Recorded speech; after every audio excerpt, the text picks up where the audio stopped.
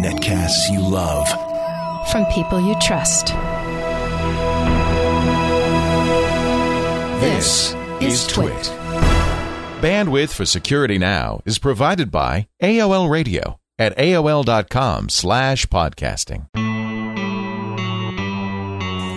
This is Security Now with Steve Gibson, episode 183 for February 12th, 2009, Modes of Encryption. Security Now is brought to you by IWantToBeANerd.com. The Nerds on Site team of IT professionals is looking for nerds with all competencies and skills. Go to www.IWantToBeANerd.com and register for a nerds-only meeting today. And by GoToMeeting. Stop wasting time and money on meeting in person. Hold your meetings online. You can do more and travel less. For a free trial, visit GoToMeeting.com/securitynow. It's time for Security Now, the show that covers all your security needs, privacy, online security, encryption. Here's the man who put it all together, Mr. Steve Gibson of grc.com. Good morning, Leo. Steve. Let's do a podcast. It's a beautiful day. Let's do two. It's a beautiful day for a podcast. Yeah, it always is because we're inside, actually. Yeah. And I've got all the windows closed, so I don't even know. Day or night, it's like Las Vegas in here.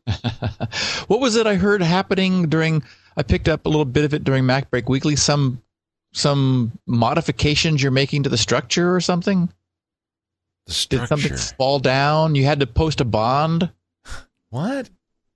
I probably was joking around. Did we have to post a bond? I don't think so. Have like some modifications made to the cottage and anything about that? Oh, I was joking around with the GizWiz that we'd move the cottage 6 inches to the left. That's what it was. It was yes. It was while I was watching the playback of GizWiz. Yeah. I was just joking around. Oh, okay. Never believe anything you hear on the GizWiz. It's all pretty much made up. Yeah. So today we're going to talk about encryption. Once again, it's obviously a continuing topic because it's hard to argue that there's anything much more important to security than issues of encryption. We're heading toward a podcast where we're going to really clearly, thoroughly discuss the number one most used encryption protocol, that there is, that all of us use, which is SSL. And I had said that this week we were going to talk about so-called keyed hashing algorithms, but in laying that out and sort of getting it put together, I realized, wait a minute, there's a little bit more foundational stuff we need that leads into that we really need to cover first, and that is also necessary for discussing SSL protocol. So I guess the title of this week's would be Modes of Encryption, which is something we've touched on a little bit but never really talked about. And there's also so much security news this week that I thought if I tried to cram all that into one, it would just, I don't know, people would fall off. They'd get to work and still have podcasts left. They'd fall off their stair climbers. It would just be going too long. You're doing this for our protection. I always have our listeners in mind. Thank you very much. Yeah, sometimes I find that there's a lot to digest in a show, and that ball you're bouncing on would end up deflating by the time. But that's why the transcripts are great, and people, it's a podcast. You can go back and listen again and again. And this show especially, even though we do cover security news and so forth, most of the content is really timeless. And today's will be a good example. The topics we're going to talk about are things you'll need to know about this stuff for a long time to come. Before we get going, I know there's some errata and there's some security news. And I think Tuesday was a Patch Tuesday. I don't know. I didn't see any patches, though. Oh, baby. That's where a lot of it comes from. Oh, yep. All right. Well, we'll talk about that in just a second. But I do want to mention the folks at Nerds on Site, our fine sponsors. They've been with us for a long time. Nerds on Site, they're the great folks who do you see them driving around if you're in Vancouver or Toronto, or actually they're in countries all over the world. And you see those little Nerds on Site Volkswagens going around. That's them. Nerds on Site. IWantToBeANerd.com is the website. They're a team of IT professionals, and they are growing, and they need you. They want you. Whether you're a PC or Mac expert, if you've got a specialty like Cisco or Oracle, you name it, they need it. Fix-it technicians, website designers, programmers, project managers, even sales, even trainers, security experts, antivirus gurus, especially those nerds who are solution-focused. In today's small and medium-sized enterprises, the SME market, it is, with the economy right now, it's pretty much the last growing market. Nerds are independent contractors. I'm not saying you're going to go to work for somebody. You still work for yourself, but not by yourself. You focus on the things you love doing, not the burdens of running a business. Nerds on Site also helps you train, hone your competencies, hone your skills with their University of Nerdology. And if you get stuck, there's always another nerd you can bring in. If it's time to do something that's outside your competency, you can get other nerds to help you. They're all over the world. As I said, Canada, that's where they started. They're also in the U.S., in Mexico, in England, Australia, South Africa, Bolivia, even India now. That's the success story that is Nerds on Site. If you're a nerd, you love working with people, and you want to build your business without giving up your independence, I want you to visit iwantobeanerd.com. You can register for a Nerds Only meeting in your area right now.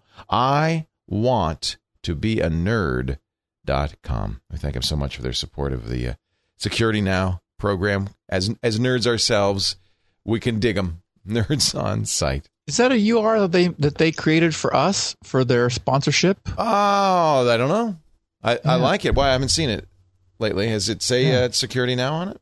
I don't know. No, I haven't gone there for a while either. But I would think that their normal corporate site is, of course, Nerds on Site. You're right. I think this is you're exactly right. You go to Nerds on Site, not I Want to Be a Nerd, but I Want to Be a Nerd is where you sign up and register. Right. And I think that does in fact track you over probably to their other Nerds on Site. I would think they do have on the front page though their video with their Coffee with Steve Gibson. Still there? Oh yeah, still there. Cool. That's perennial. That's getting kind of old. Not at all. You can also they see the Nerdmobile in the at play in the U.S., South Africa, and Canada. It's actually kind of a fun site. I highly recommend. I'll show you. They're definitely good. Give you a little shot of them, and then videos of people who are working with Nerds on Site, so you can get an idea of what they can do for you. It's really the website is the best place to go. I can't in a minute explain the business very well, but they can tell you. And yeah, there's a great video of you. That was fun. I think you had a good time with them. Yeah. So let's, I guess, get the news and errata out of the way, and then out of the way. Leo. Let me get the box over your face out of the way. Okay, now this is a major feature of our podcast. Out of the way. This is what people tune in for. Everyone looks forward to what new nightmares have surfaced in the last week. And in this case, we are just past the second Tuesday of the month. So Microsoft has dropped another load of bits on us. Yes. And I did the update specifically so that I could do MRT and confirm that it did say February. And sure enough, MRT, I did MRT from the start run dialog, and up comes Microsoft Windows Malicious Software Removal Tool, February 2009. Excellent. Confirming that all the update happened, and I do have the most recent version of that. And of course, it would have done a quick scan after the reboot, and then you can optionally do the deep scan and go away for a long time. Actually, you have to go away for a long time when you download this month's update. Is it that big, really? Oh, my God. Well, first of all, the big bad news was that IE7 has a critical problem that affects XP and Vista, but not IE5 or 6. So if you're using IE5 or 6, you don't have a problem. If you're now up to IE7, which of course is the current browser, and they've got 8 in beta, if you're up to IE7, then there is just by going to a site that's malicious, you can have your machine compromised. Or since Outlook and Outlook Express by default use the IE viewer, if you click on a link in email that you receive, that can do the deed as well. So there were a number of critical problems that were fixed in IE7. So that's been fixed. There is a new version of the MSRT, as I mentioned, and now it's about a little less than 10 megs, about 9.8 megs. Then there was this cumulative security update to IE7 is what they called it. That was 8.6. There's an update roll-up for ActiveX kill bits. And remember from us having discussed that before, the kill bits are a feature that Microsoft added to prevent ActiveX controls from running in IE. Right. Because that's one of the major exploit vectors is IE. You're able to script a page in IE that invokes ActiveX controls, and they could be any ActiveX controls in the system, even those for which it makes no sense to run them on a web page, which has been a source of many vulnerabilities and security problems in the past. So Microsoft is now doing a continually better job of deliberately setting kill bits, as they're called, for ActiveX controls that should not be allowed to run under an IE context or by an IE, by a web page, because it just makes no sense to do that. So that's been updated. There were, I'm still using Office 2003, so I can't speak to what may have happened with 2007. But for me, there were two updates that affected Office 2003. Then the big mother was a .NET framework update, and it's 250 megs. Oh, please. So now, it's is one this of those required? Because .NET didn't used to be required, right? I mean, well, and it's technically it's still not, but it's one of those things where you'll run across applications, and it's going to be increasingly the case in the future, where they say requires the .NET platform, and so there's we're now at 3.5 is the current version of .NET, and so this was the .NET Framework 3.5 Service Pack 1 and the .NET Framework 3.5 Family Update, whatever that is. But together they were 250 megs. They downloaded at no great speed, and then took forever to install. What did people? They couldn't have done this until everybody, had broadband. What did people? Yes. 57% of the nation has broadband at home, but that means that there are 20% or something that don't have high speed internet. Can you imagine? What do they do with a modem? What do they do? Yeah, every 4 weeks, gulp.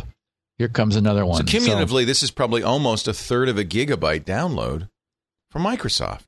Yeah, you're right. Their bandwidth bill must be astronomical. Yeah, I hope they're using. I hope they're using P2P. Now, somebody's laughing at me because I said 57% and 20%, but remember, a lot of people aren't online at all, so that's where that number comes from. And actually, I think dial-up is only 14%. They're not listening to us either, Leo. Yeah, that's right. We cannot reach them. Well, we make a 16 kilobit version for dial-up, people. We do. Bandwidth impaired, as you so delicately put it. Yes. I just read a stat. That's about 14% of the population now. But those people are out of luck. They're not going to be updating. Yeah. Well, they also don't have security problems, do they? Well, do they? I don't know. Not if they're offline, as long as they lock their door. If they have dial-up and they are surfing to these malware sites, you bet they have security. I thought you meant completely offline. Oh, no. What does that leave left? The 30% who don't have are not online at all. Yeah. Not 30%, 20% are not online. Those people, we don't have to worry about that. Well, we've also had a Firefox and Thunderbird update, and SeaMonkey for that. I like SeaMonkey. Mozilla. Yeah. Firefox needs to be at 3.0.6, so you'll want to make sure that you got that.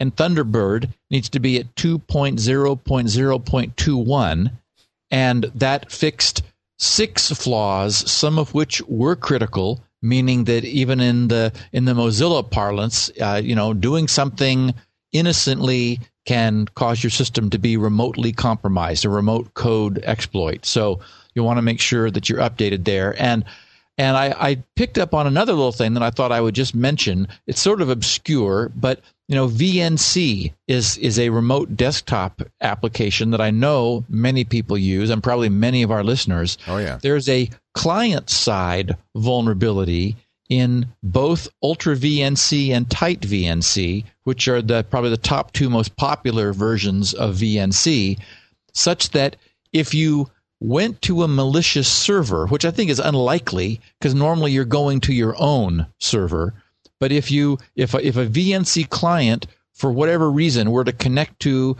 a server that was misbehaving, there is a way that such a malicious server can take over your machine remotely. So again, I think it's unlikely to happen. Normally, VNC users have they're running the server on their system at home so that they're able to, if they're out roaming around, they're able to connect to their desktop at home. So, which is obviously a server you trust because it's yours. But I just wanted to bring it up to let people know if they're running Ultra VNC, you want to be at version 1.0.5.4. And if you're running Tight VNC, you want to be at 1.3.10. Okay. To be current there. Got it. And lastly, sort of another obscure, but again, the most popular one of its class, there's a download manager called Free Download Manager, FDM, and it has a remote execution vulnerability such that if you were to download a file using Free Download Manager from a malicious download site, it can take over your computer. So I think that's not quite as obscure. That's something anyone using FDM, the Free Download Manager, would definitely want to know about and update themselves to the latest version to avoid this, because it seems to me it's rather common that you might be, going to a site that you don't know you should not trust and say, oh, I'm going to grab this file, and bang, get your machine taken over. Yeah, I had Download Them All on which is a Firefox plugin, because I was trying to download a large file and never could, and I put it on there, and I noticed it was really wanted to download everything from a page, and I thought, I don't feel right about this. That's not good. It was too easy to download a bunch of stuff. So I took it off. I said, I think it really should be that I explicitly say I want this file. Oh, yes, Leo. Yes, I'm sure that's the case. Yes. And in interesting news relating to Windows 7, I know that you and Paul are talking about it a lot. I've been listening to you guys talk about it. And of course, the controversial, from my standpoint, security aspect of the reduced strength of UAC, the user account control that we covered in detail when it first appeared in Vista.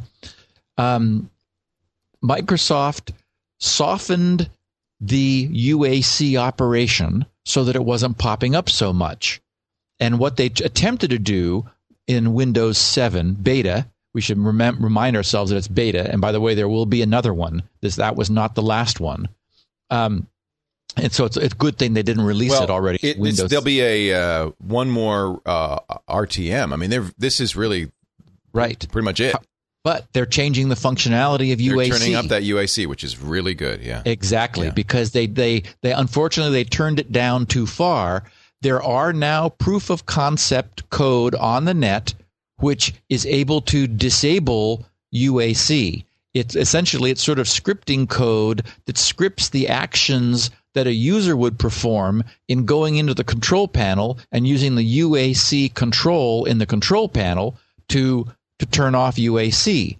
And so Microsoft said, whoops, that's not what we intended, of course. And so what they're doing is they're still going to keep UAC less noisy, at which people really want. However, what they're doing is they're specifically and explicitly protecting that particular attack vector. That is, they're protecting the control panel interface to UAC with a much more by using a much higher privilege.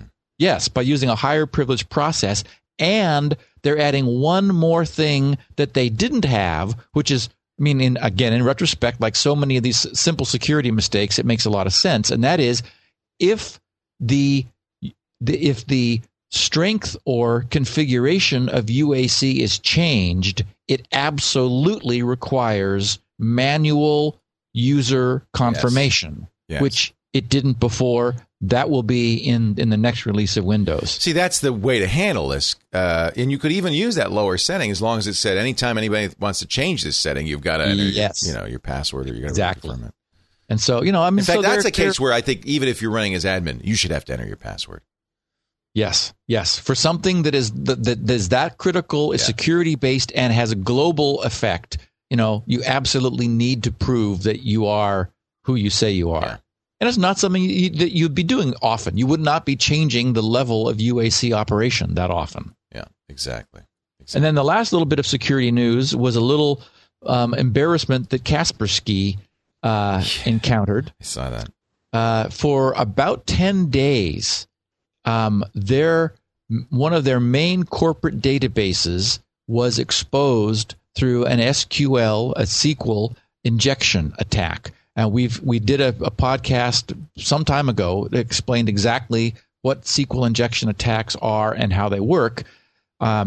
So essentially, they had their database exposed, hanging out on the network, out on the internet, and so there were bad guys who were able to access their database, and it was finally those bad guys, after a week and a half, who said, by the way, you might want to fix that.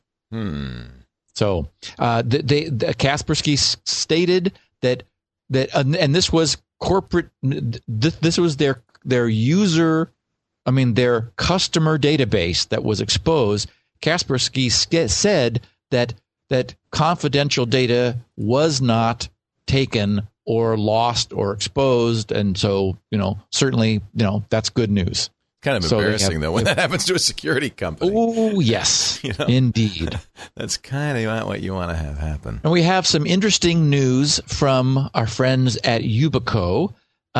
They've got a new wiki up on their site and are announcing on their site the YubiKing Awards. The YubiKing Awards are essentially are starting now. The idea is to find the best applications and ideas or online services or developer tools or pretty much anything involving the YubiKey. Anyone who contributes on the wiki, which is where these awards will be, or the submissions will be made, and there's a whole bunch of categories for them, will be anyone who submits will get 3 free YubiKeys. Oh, wow. Well, but the winner, the 3 winners will be chosen. Yeah. 50% of the choosing comes from participants in the wiki itself. The other 50% comes from a jury that I am leading. Cool. For YubiKey applications of any sort. We will feature those 3 winners on an episode of Security Now. They will receive 5 special edition YubiKeys that nobody else in the world will ever be able to get. So, very special YubiKeys. And this is something that I discussed with Stina when she was out visiting. You remember many months ago, she was down in San Diego and swung by Starbucks and had coffee with me for an hour or so in the morning. And we were discussing her notion of a YubiKing award.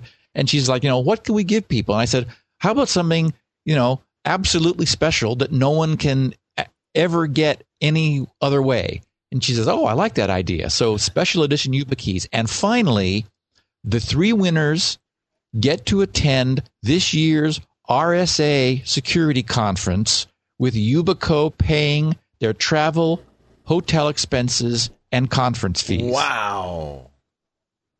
That's pretty cool. So it's going to be very neat. That's pretty cool. The challenge is up. If you go to yubico.com, you can click there's many ways to get at the wiki, but you can click the developers menu at the top of the screen, and then you'll see the wiki there. Also, for any YubiKey owners, their wiki is a really nice example of using the YubiKey. That is, it's easy to join. I did it a few hours ago. You say, sign up, and it asks you for your handle. You are never asked for a password because you don't need one. You're a YubiKey owner, right. And they're doing all the online authentication. So it's an interesting feeling signing up for something that is more secure than any sign up you've ever done before, because you're using the YubiKey and in its one-time password mode with online authentication. Yet it's so simple because you put in your handle and then you touch the little button, and it's funny too. You don't even have to click like log me in, because the YubiKey logs you in. I mean, it enters it. The page sees you enter the key and says, okay, let's authenticate and log the person in. Anyway, it's sort of a neat experience. If you're anyone listening to this who has a YubiKey, I would urge you to go try that experience if you haven't before, of a really well integrated YubiKey logon experience using the wiki that's now at yubico.com. I now have to get more YubiKeys. I only have one. One is not enough. I need many YubiKeys. Well, I think we've stated that two. One that is in static, static password mode, and one that is in its original one-time password mode, where it's changing every time, and then you've sort of got your bases covered. And it would be nice, to have one YubiKey that could do both. Do you know a lot of people now? If you get the one that's not in static mode, it's going to Yubico's servers and using the Yubico server. But are people starting to implement their own YubiKey server? Because ultimately, that's what you want to do, right? Like Bank of America would have its own key server. Correct. And for example, the problem with your own key server is that Bank of America would then need to know what the secret AES key was inside your YubiKey. But that's what they do with those cards, the VeriSign cards or the footballs that are sent out by PayPal, right? That's how that works. Except that they're all using VeriSign as their back end.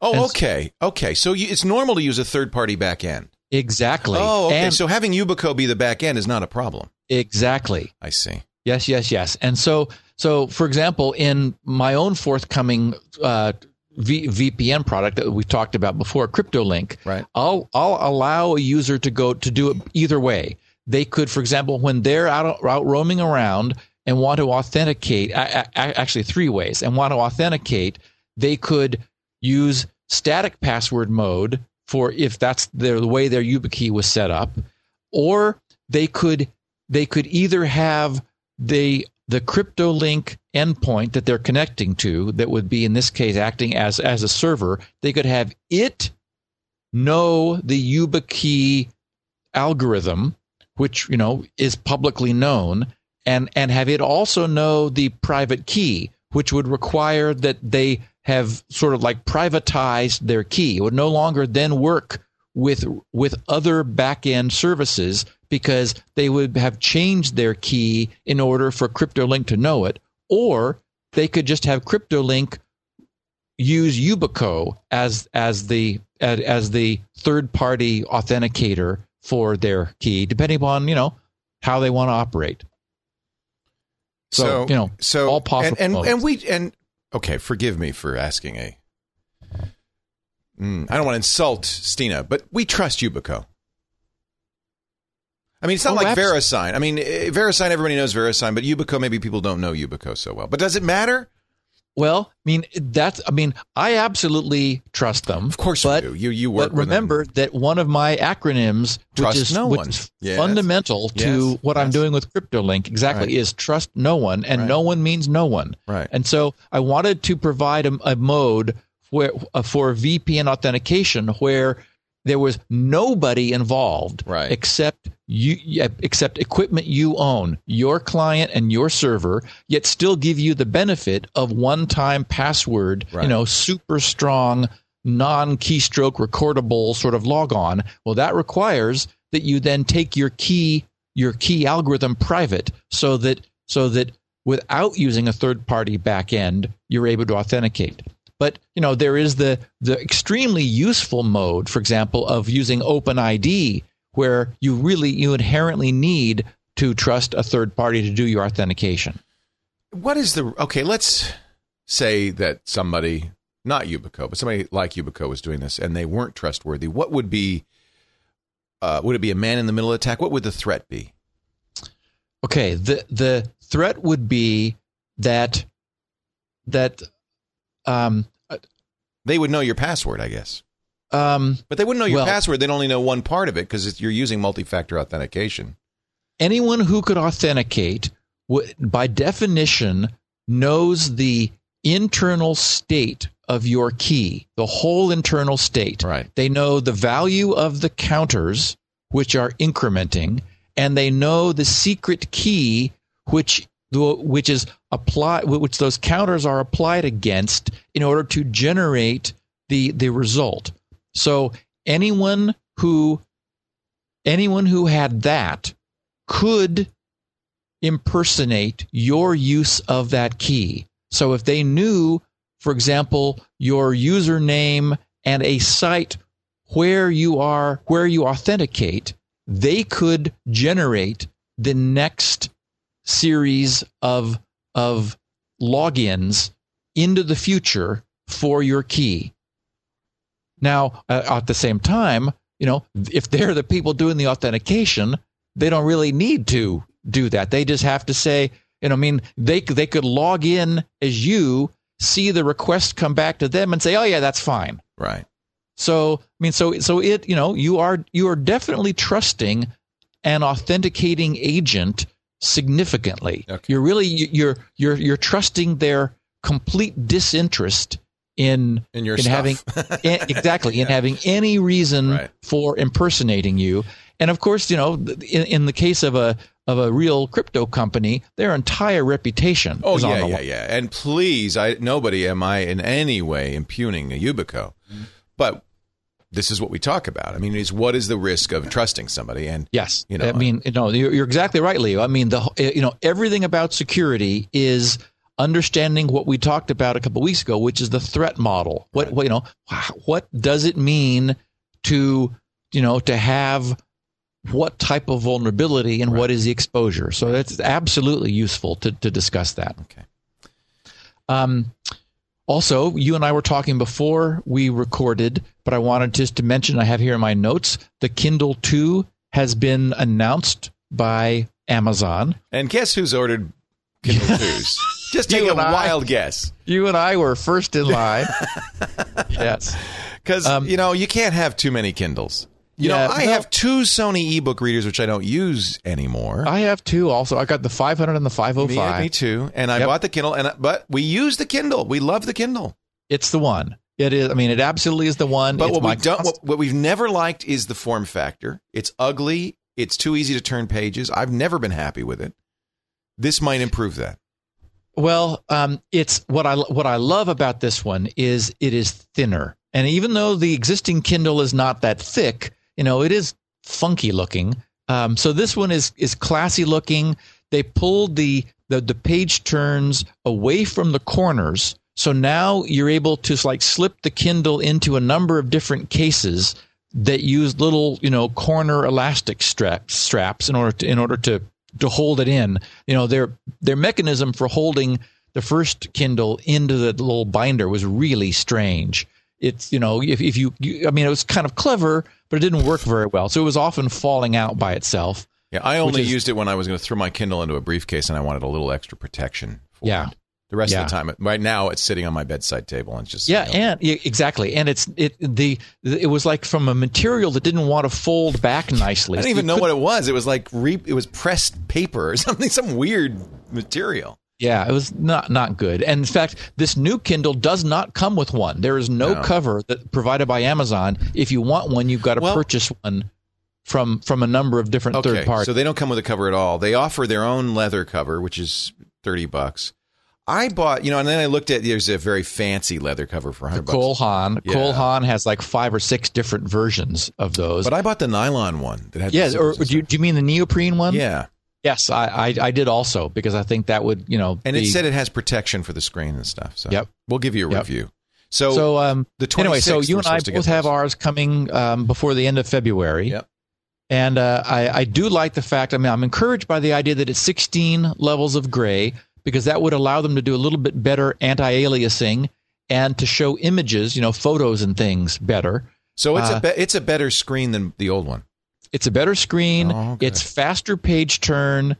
They did away with that funky, weird LCD stripe along the sides, where you have the little roller ball and in order to do selections. Yeah, I'm a little concerned because I used that. I don't know they have a 5-way thumb thing now, right? Well, they have a joystick. It's it's like left, right, up, down, and so they move an on-screen cursor around. So they must have improved the the real-time refreshability of the screen in order to move an e-ink object around the screen. Right. And they also increase the battery life. They're saying now that if you leave the cell modem on all the time, you can get 4 days of use with the cell modem on 24/7.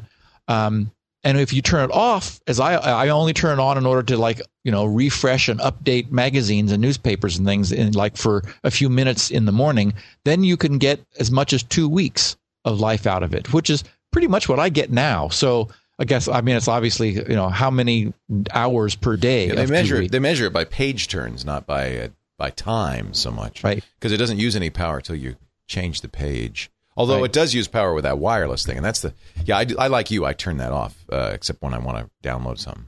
And so they've moved that control into the UI. Right now on the first Kindle, there were 2 switches, one for main power and one for Wi-Fi.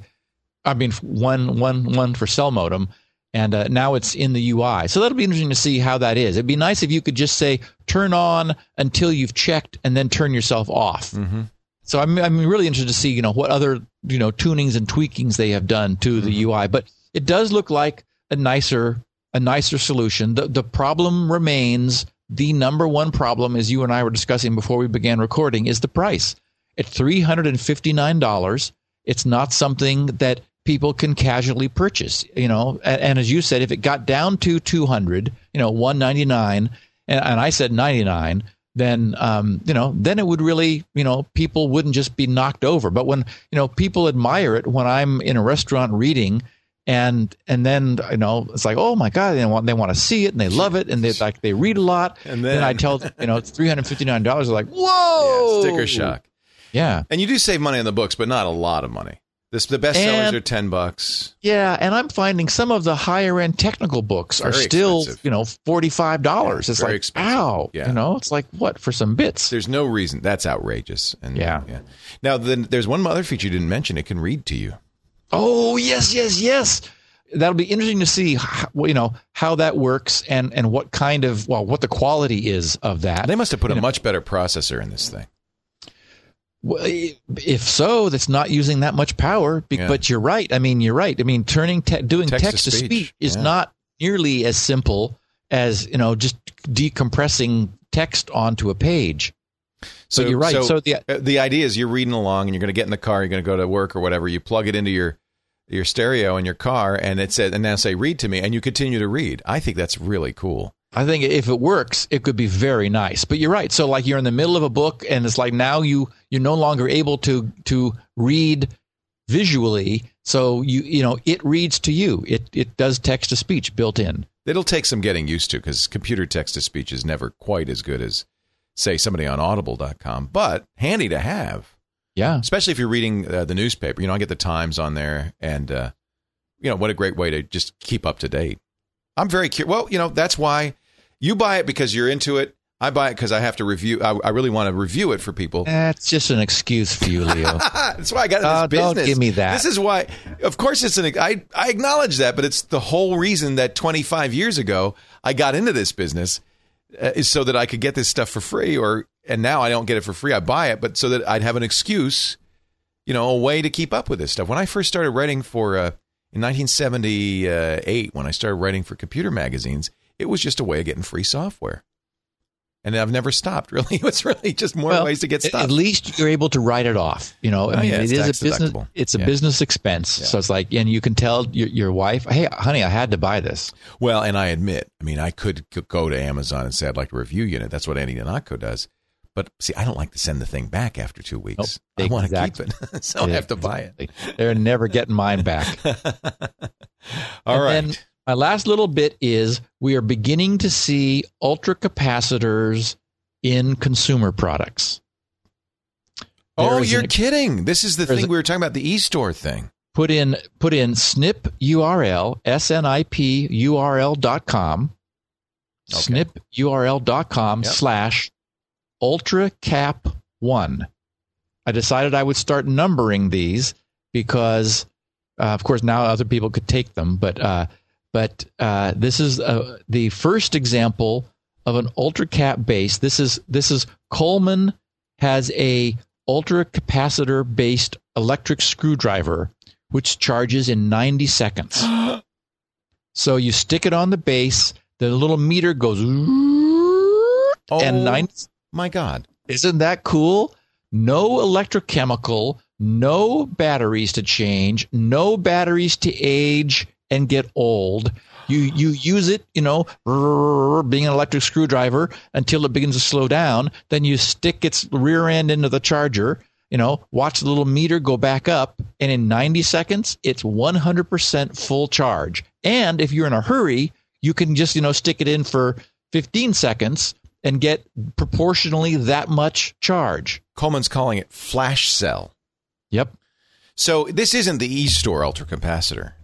No, this is not theirs. There are some other ultracapacitors. And in fact, there's also a tactical flashlight, but it's still pre-order, not yet available. So I am not talking about that yet. But there is also a very nice looking, but much more expensive. I think this is $80, isn't it? Yeah, $79.99. Now I wonder how long it will go for on that charge. They don't. Good question. Don't know. If you could charge it 90 seconds and it runs for 90 seconds, that's not so hot. That's not so exciting. Yeah, there you just want to put a crank on the side of it and say, okay, I'm just going to go back to the old-fashioned way. But that is one of the problems with cordless screwdrivers frequently is that it runs down. I have one that has 2 batteries, so you swap the other battery. And it's okay, I'm reading the copy here. It's powered by the new supercapacitor technology. With this new technology, you can recharge, discharge 50,000 times. It'll last a lifetime. But what they don't say, and I've got to find out, is how many screws you can screw How many screws you can screw. 5.4 volts, 220 RPM, 35 pound-inch torque.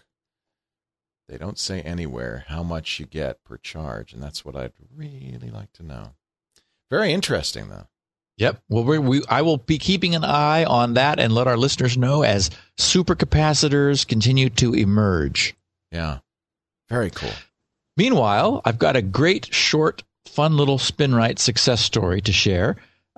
David looks like Hoffline, and I'll spell that for Elaine for her transcript. In my communication to her, he wrote that his computer would not reboot, not even in safe mode. He said an attempted system repair revealed that Windows did not recognize the partition type. Ugh. I hate when that happens. Yep. Everybody hates when that happens. Well, I don't think there's anybody who likes when that happens. And it says, would you like to format or eject? I mean, yes. Let's see. A or B. How about SpinRite instead? Yep. So he says, I went to my wife's computer and bought SpinRite, since everyone raves about it on Twit. After an hour of running, SpinRite detected a sector that it could not repair, but brought back most of it, and that was enough. Windows rebooted, did its disk check, and fixed a lot of indexes, etc., and rebooted again. All is as good as new now. This disk had all of my documents for the past 20 years, passwords to everything, and, well, the loss would have been awful for me. I set my new Acronis scheduler to do weekly full image backups. And then signed David Hoflein, new SpinRite customer. So now that actually raises an interesting question. When it can't recover the whole sector, does it recover part of the data? Oh, yeah. That's one of as far as I know, that makes SpinRite completely unique among any recovery utility ever written is that SpinRite is able to, it tries like crazy to read the sector. It drops into something called dynastat mode, which annoys some people because it can take so long, because SpinRite, essentially, it takes 2,000 samples of the sector. But in doing that, it's actually reading the unreadable data. And it does an analysis of it, working to determine where and what the region it cannot read contains. And very often during that time, it gets just enough to perform a correction, which allows it to recover all of the data and then work with the drive to get rid of this bad sector and swap a good one in place of it. Then it writes the data that it was able to recover back into the sector. So it's hit or miss whether that'll be enough to say, tell Windows your partition is okay, but... Well, but no. But here's the other thing, is that, remember, a sector is 4,096 bits. It's 512 bytes, 4,096 bits. It only about 11 or 12 bad bits in a row will prevent error correction from figuring out what they are. That's less than 2 bytes. So that's enough bits to spoil the entire sector. Normally, that's it. Except SpinRite is definitely able to give you the rest of them. And so you're able to, for example, out of 4,096 bits, you can get 4,080 bits correctly. Oh, interesting. And it's very often, for example, if that was a directory sector or even, like a part of the boot system, it might be that those 2 bytes you can live without, literally. And SpinRite will get the rest of them for you, make the sector readable as is, whereas before it was completely unreadable. It will be readable with the caveat that, okay, we lost 2 bytes, but you got all 510 other bytes. And oftentimes that's where the miracles that SpinRite performs comes from. Amazing. That's really, and yes, so it's that error correction that's really, once you get the sector recovered, the error correction. Well, and the fact that SpinRite will give you the data it could read, right, even tolerating the fact that it couldn't read at all. Right. Amazing. And very often that's enough gain to make a difference. Hey, me, who else in our chat room referred me to a Popular Mechanics review of that Coleman screwdriver, and Popular Mechanics says, yes, it really does charge in 90 seconds, and you get about 30 minutes of screwing. Wow. So that's sufficient. I mean, if you use it for 30 minutes and now it dies and you put it in there and a minute and a half later you're ready to go again, that's plenty. And I'll tell you, do you have Makita? Mine is a Black & Decker, I think. Okay, I've got 2 Makitas, and the problem with them is the normal self-discharge. I don't use them very often, so they're sitting in the garage most of the time. When I do need it, I'd like to have it now. And so, but the batteries are always discharged, so I always have to anticipate my need or wait around for them to get a charge. The beauty of this is, first of all, ultracapacitors have an extremely low self-discharge rate. So if you when you were done using it, you left it on its charger for 90 seconds before putting it away, chances are it's still going to have a fully useful charge when you grab it. But even if you ended up leaving it discharged, when you want to use it, you only need to wait a minute and a half. I love that. And you've got a 30-minute charge now. Yeah. I'm actually very tempted to buy one of these, I have to say. That's really cool. Just to have the technology, Yeah. And the fact that the batteries never wear out is a pretty good thing, too. Yep. All right. We are going to take a break, come back. We're going to talk about modes of encryption, kind of more ground setting for foundation laying. Yes. Foundation laying for our SSL segment, which is going to come up in a couple of episodes. I do want to mention our good friends at Citrix. They're the folks who do GoToMeeting. You just heard that security issue with VNC. There are lots of remote access products out there and a lot of ways to do it. But not all of them are made equal. And I have to say, Citrix knows how to do it. I have not heard of one secure, I'll have to look back, but I have not heard of one security issue with them. They don't use the remote protocol layer that Windows uses, which has many holes in it. They're not using VNC. They're using their own stuff which, by the way, Microsoft even uses. It's great. This is the foundation for GoToMeeting. This is the product that I use when I want to have a kind of an effective conference call without a lot of travel. Nowadays, who can afford to, who wants to travel, fly all over the country for meetings, or drive across town for meetings? If you're in sales, if you work with other people, if you're trained, you may feel like I have to do that. Well, you don't, because GoToMeeting allows you to take what would be normally a kind of bland conference call and make it interactive, make it visual, make it real.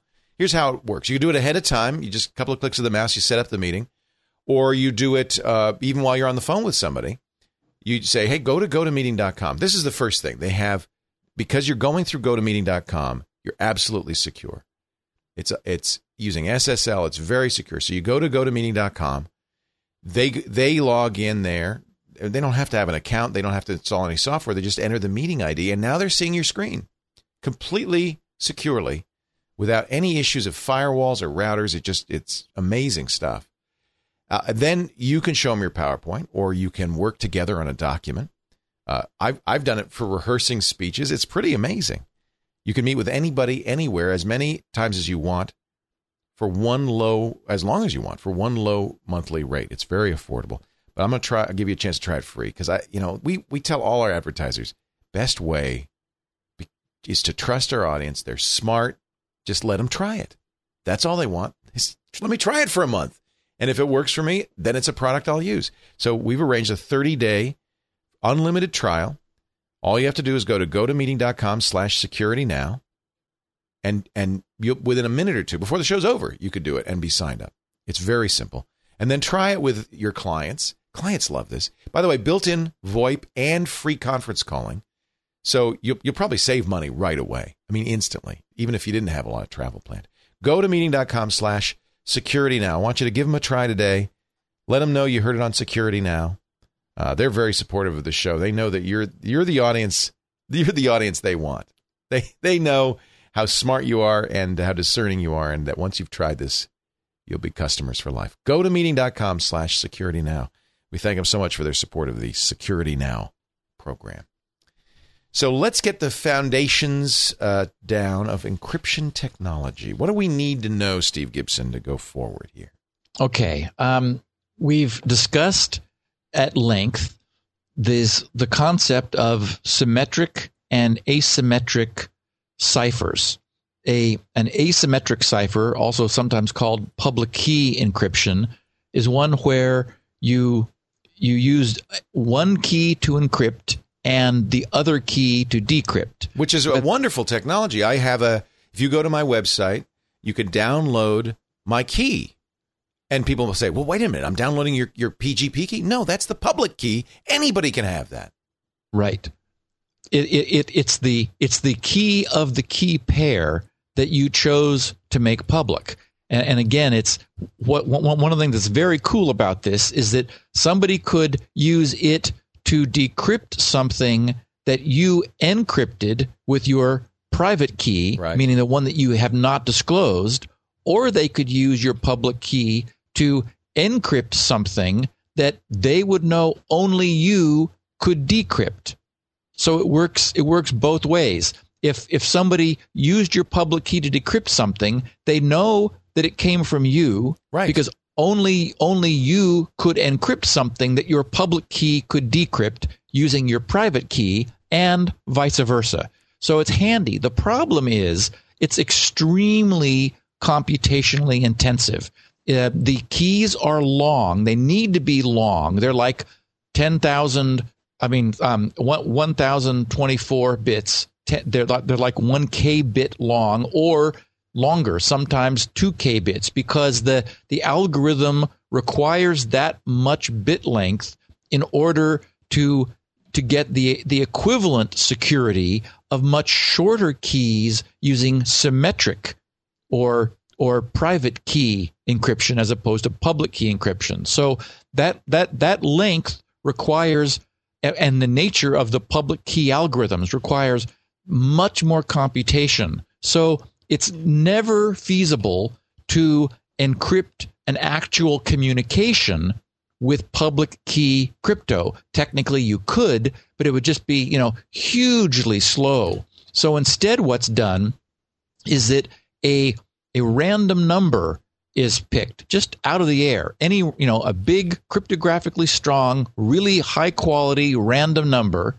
and that is used as the key to a symmetric encryption algorithm. And then that key, only that key, is encrypted using the public key technology. So what happens is the encrypted document and the encrypted key are sent to someone, and they use the public key technology to decrypt the key, which they then use with a symmetric key algorithm to decrypt the document. Isn't that clever? It's very clever. And in fact, what we're going to talk about today is symmetric key algorithms. We've talked about symmetric key ciphers, and of course, the famous one that's become very popular is the so-called Reindahl cipher that was chosen as the advanced encryption standard, the AES cipher, after much competition among many different competing ciphers. And we did a whole episode some time ago on exactly how Reindahl works, just to refresh people about, in general, how the way a symmetric cipher looks from the outside, sort of treating it as a black box. You have some number of bits. You can think of them sort of like signal lines, like electrical wires going into this, and they're either each bit is a 1 or a 0. And older block ciphers had sometimes, for example, 64 bits was popular. The problem was that as computers have gotten stronger, the concern has been that there aren't enough combinations of 64 bits to really make the result strong. So modern block ciphers have doubled that to 128 bits. And it's important to remember that when we double the number of bits, we're not doubling the number of combinations. We're every bit we add doubles the number of combinations. So when we go from a 64-bit block to a 128-bit block, we're adding 64 bits, meaning that we're doubling the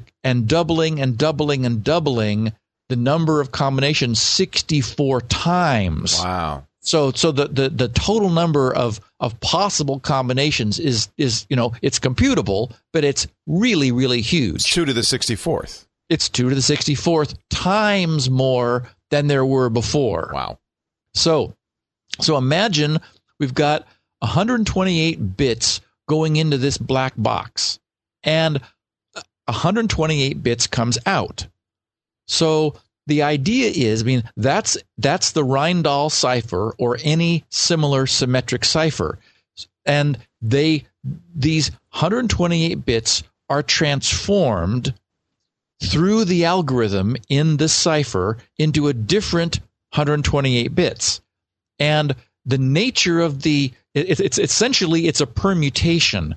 It's not like one bit goes in and comes out somewhere else.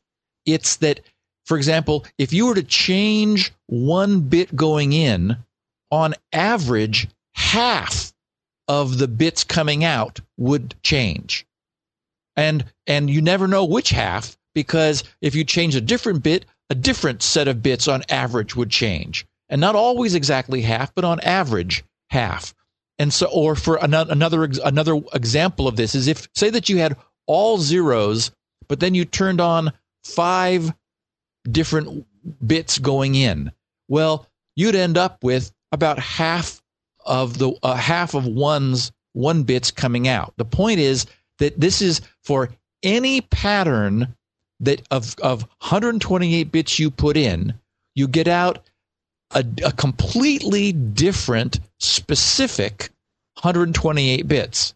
Always the same. When you put this 128 bits in, you get the same 128 bits out, given the key.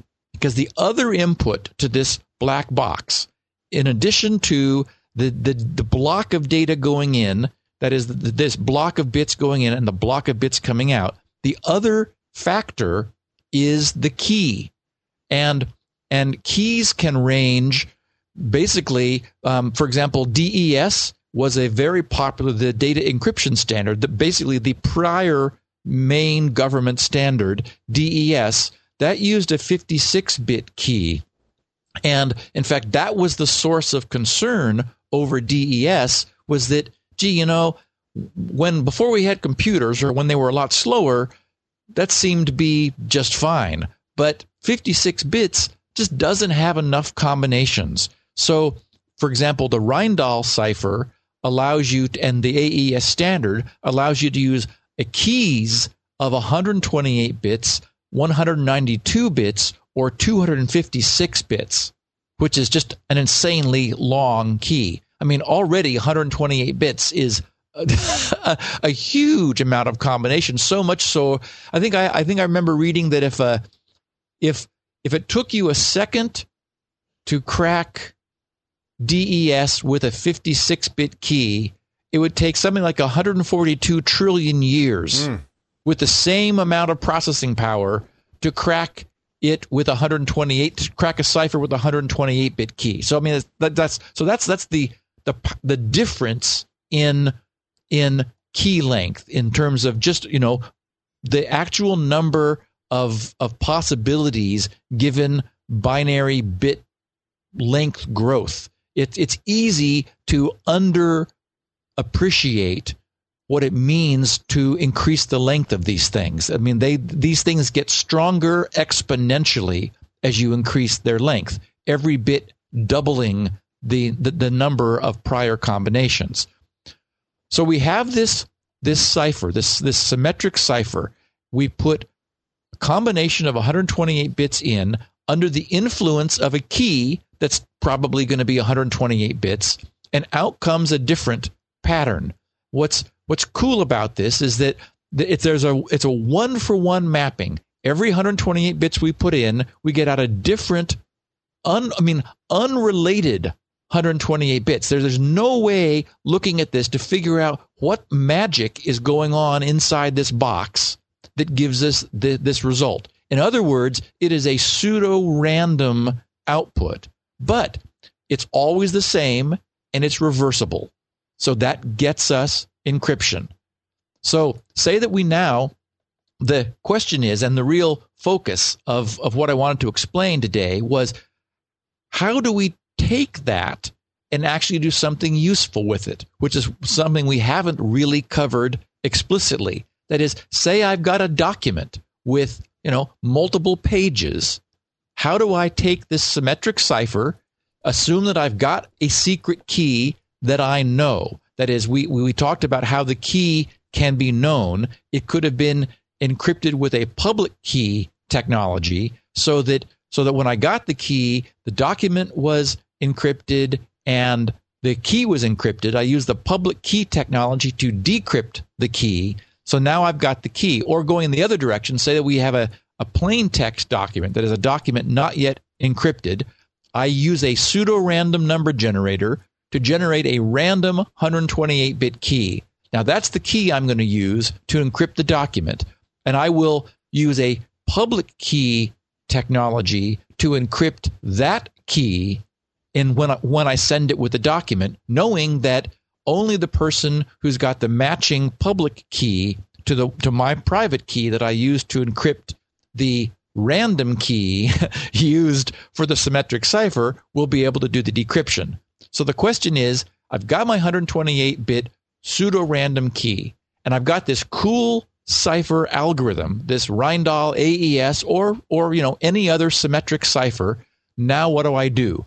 Well, the most obvious thing to do is take bytes of the document at a time. 128 bits is 16 bytes.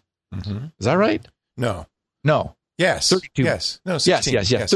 32 bytes is 256 bits, right. So it's 16 bytes. Yep. So I take the first 16 bytes of the document, and that makes 128 bits, put them into the cipher, and out comes gibberish. I mean, just noise, nonsense, nothing. But I write them down. Then I go to the next 16 characters or 16 bytes of the document, put them into the cipher, and out comes, again, nonsense, gibberish, completely different, given that that the second set of 16 bytes are different than the first set of 16. So it's just no relationship that I can see between what goes in and what comes out. And then I take the third set of 16 bytes, put it in, and out comes another 128 bits of garbage, as far as I can tell. And I proceed. So now, you would think, okay, fine, we've successfully encrypted the document. And in fact, we have. But there is a problem with this that makes the crypto people feel uncomfortable. And that is, anytime we put in the same 16 bytes, we're going to get out the same 16 bytes or 128 bits of garbage. Well, in other words, even though we don't know what the 16 bytes were that we put in, someone looking at the enciphered, the encrypted result could say, wait a minute, here's the same phrase. Here's the same expression. Now, obviously, those bytes would need to be aligned on the block boundaries in the same way. But the point is, there is some information leakage happening. There is something you're able to glean from looking at the pseudo-random noise. Even though it's pseudo-random and it's noise with the possibility of a pattern. And that pattern the pattern reflects one for one a pattern in the plain text. And that's not good. You'd say, well, they don't know what the plain text is, but you've leaked some information. And for example, in the case of say that we were, instead of encrypting a static document, we were encrypting packets, and every packet that was being encrypted was using the same key, which was negotiated once at the beginning of the connection. Well, now all these packets are going by, and there's things that are known about the unencrypted format of the packet, like, the header of the packet that contains IP and port number and so forth. And so if you had enough samples of these packets, and you know that the key was the same, and you know that because the assumption is always that an attacker knows everything that is known publicly about the protocol. They know you're using Rindall. They know you've got 128-bit blocks. They know you've got a 128-bit key. The point is that in cryptography, you define well what is secret, and you define well what is public. And the whole goal is that the only thing we have to keep secret is the key. If we keep the key secret, we can publish everything else that we're doing, and the result is still private. We still have security, so that we clearly delineate what it is that we're requiring for security. So the problem we've got now with this first approach is that patterns will easily show through our encryption, because we've got a nice cipher which takes blocks at a time, but because the same input always produces the same output, just by looking at the output, we can see that what we're seeing we've seen before, and that's information leakage. Well, so this simple approach is known as electronic codebook, or ECB algorithm, because think of it as, a code book traditionally is take some input and give you some output. It says, here's my code book. I look up this word and I get this word. I look up this word, I get this word. So that's essentially what this is doing. ECB, it takes whatever you give it and it gives you something else. But when used as a protocol, the problem is that it always gives you the same thing out for the same thing in. We need something a little fancier. So The first thing people came up with was something called counter mode, or whereas this first one was electronic codebook, ECB, the counter mode is just has the acronym CTR. So with counter mode, we operate a little differently. We imagine that we have going into the encryption block, instead of actually putting the data to be encrypted into the top of this cipher, instead we put a counter. We have a binary counter which starts at some particular value. We could start it at 0, but not starting it at 0 gives us some additional strength. So imagine for now we'll start our counter at 0 for the sake of explanation. So this 128-bit counter feeds into our encryption algorithm. Well, we already know that what's going to come out is pseudo-random data. Even though we're putting all zeros in, then 00001, 00010, 00011, we're basically doing a simple binary progression feeding into the cipher. What comes out is noise. Thanks to the brilliance of a good symmetric cipher, you can even just put simple progressive counts in, and what you get out is just static. There's no discernible pattern. And remember that, again, this is under the influence of the symmetric key, which is also going into this black box. So now we've got noise coming out. Well, we've talked a lot about the XOR operation, the exclusive OR, where the idea is that essentially 1 bits in one of the terms of the XOR serve to invert the bits of the other term of the XOR. In other words, if you were to XOR something with all zeros, you just get it back out again. There's no change. If you were to XOR something with all ones, then all of the input bits would be inverted when they come out.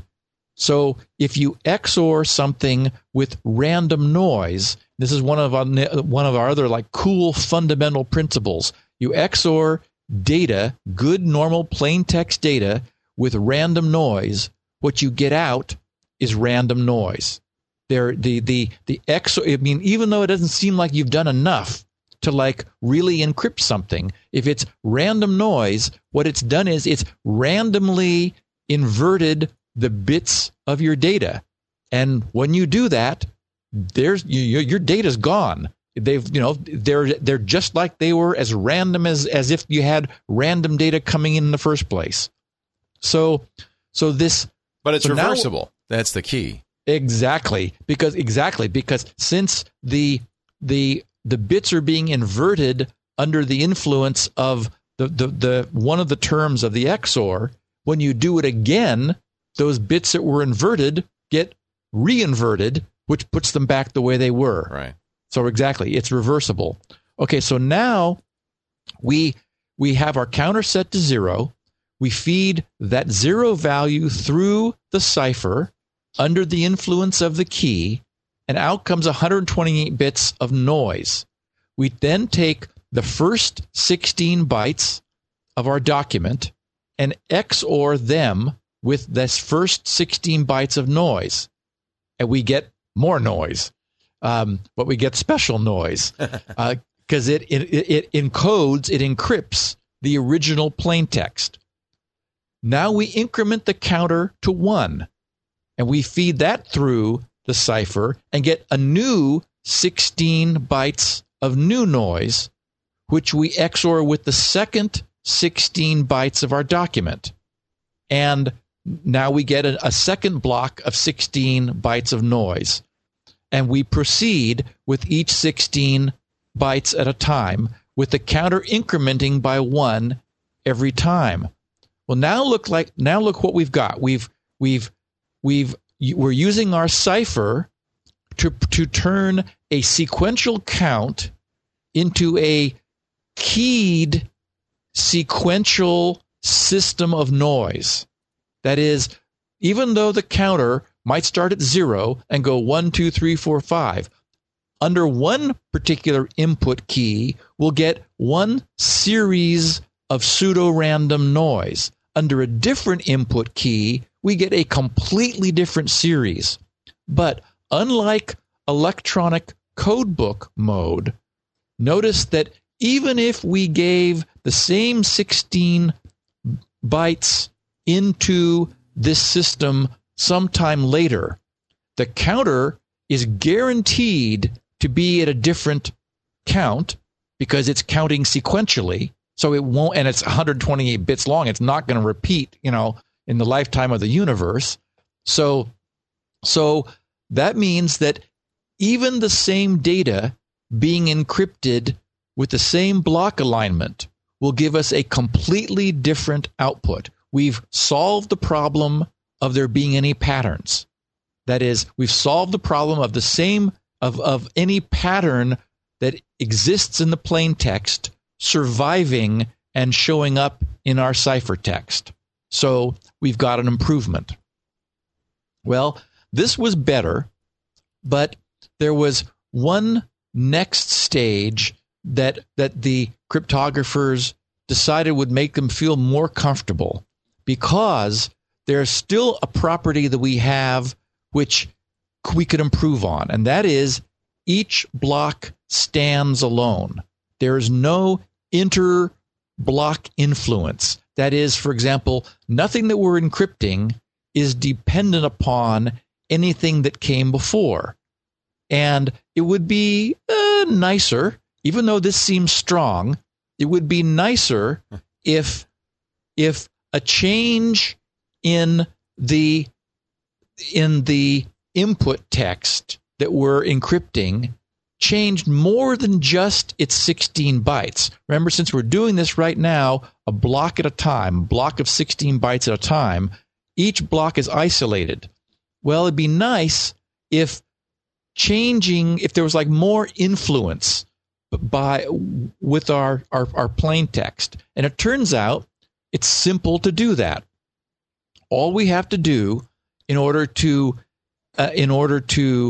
create that is, again, change our algorithm a little bit. We'll step back from this counter mode and imagine that we sort of go back now to this electronic codebook mode. Remember, where we're actually encrypting our data through the block cipher to get our encrypted result.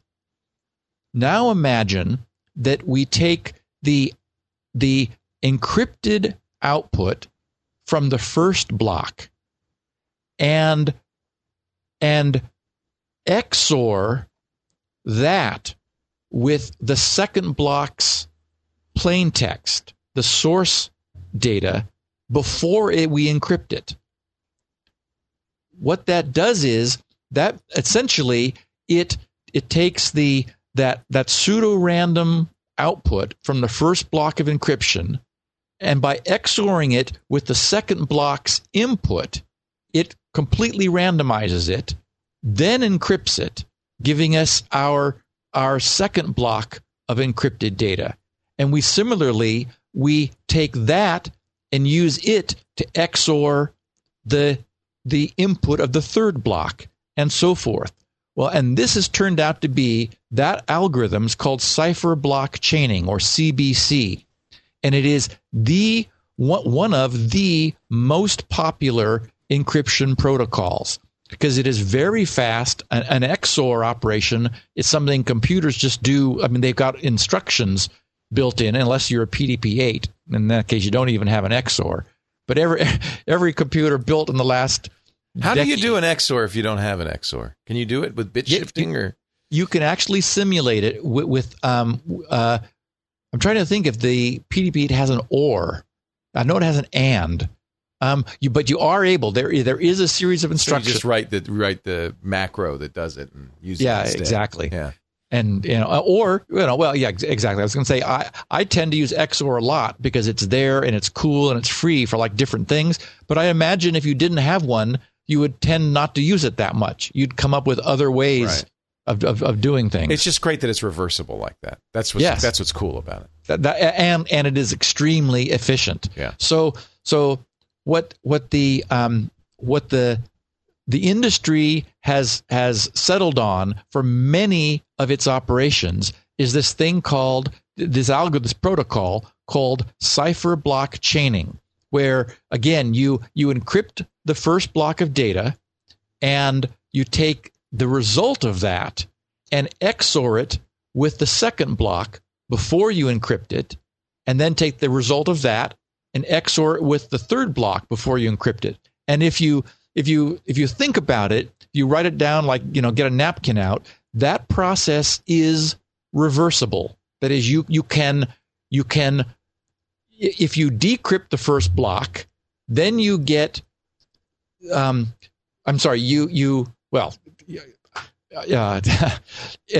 is reversible. You take I'll take your word for it. You take the first block of ciphertext and decrypt it, but then you take it and XOR it with and then you take the second one and decrypt it and then XOR it with the second. It's harder to describe the reverse process, but it's reversible. Right.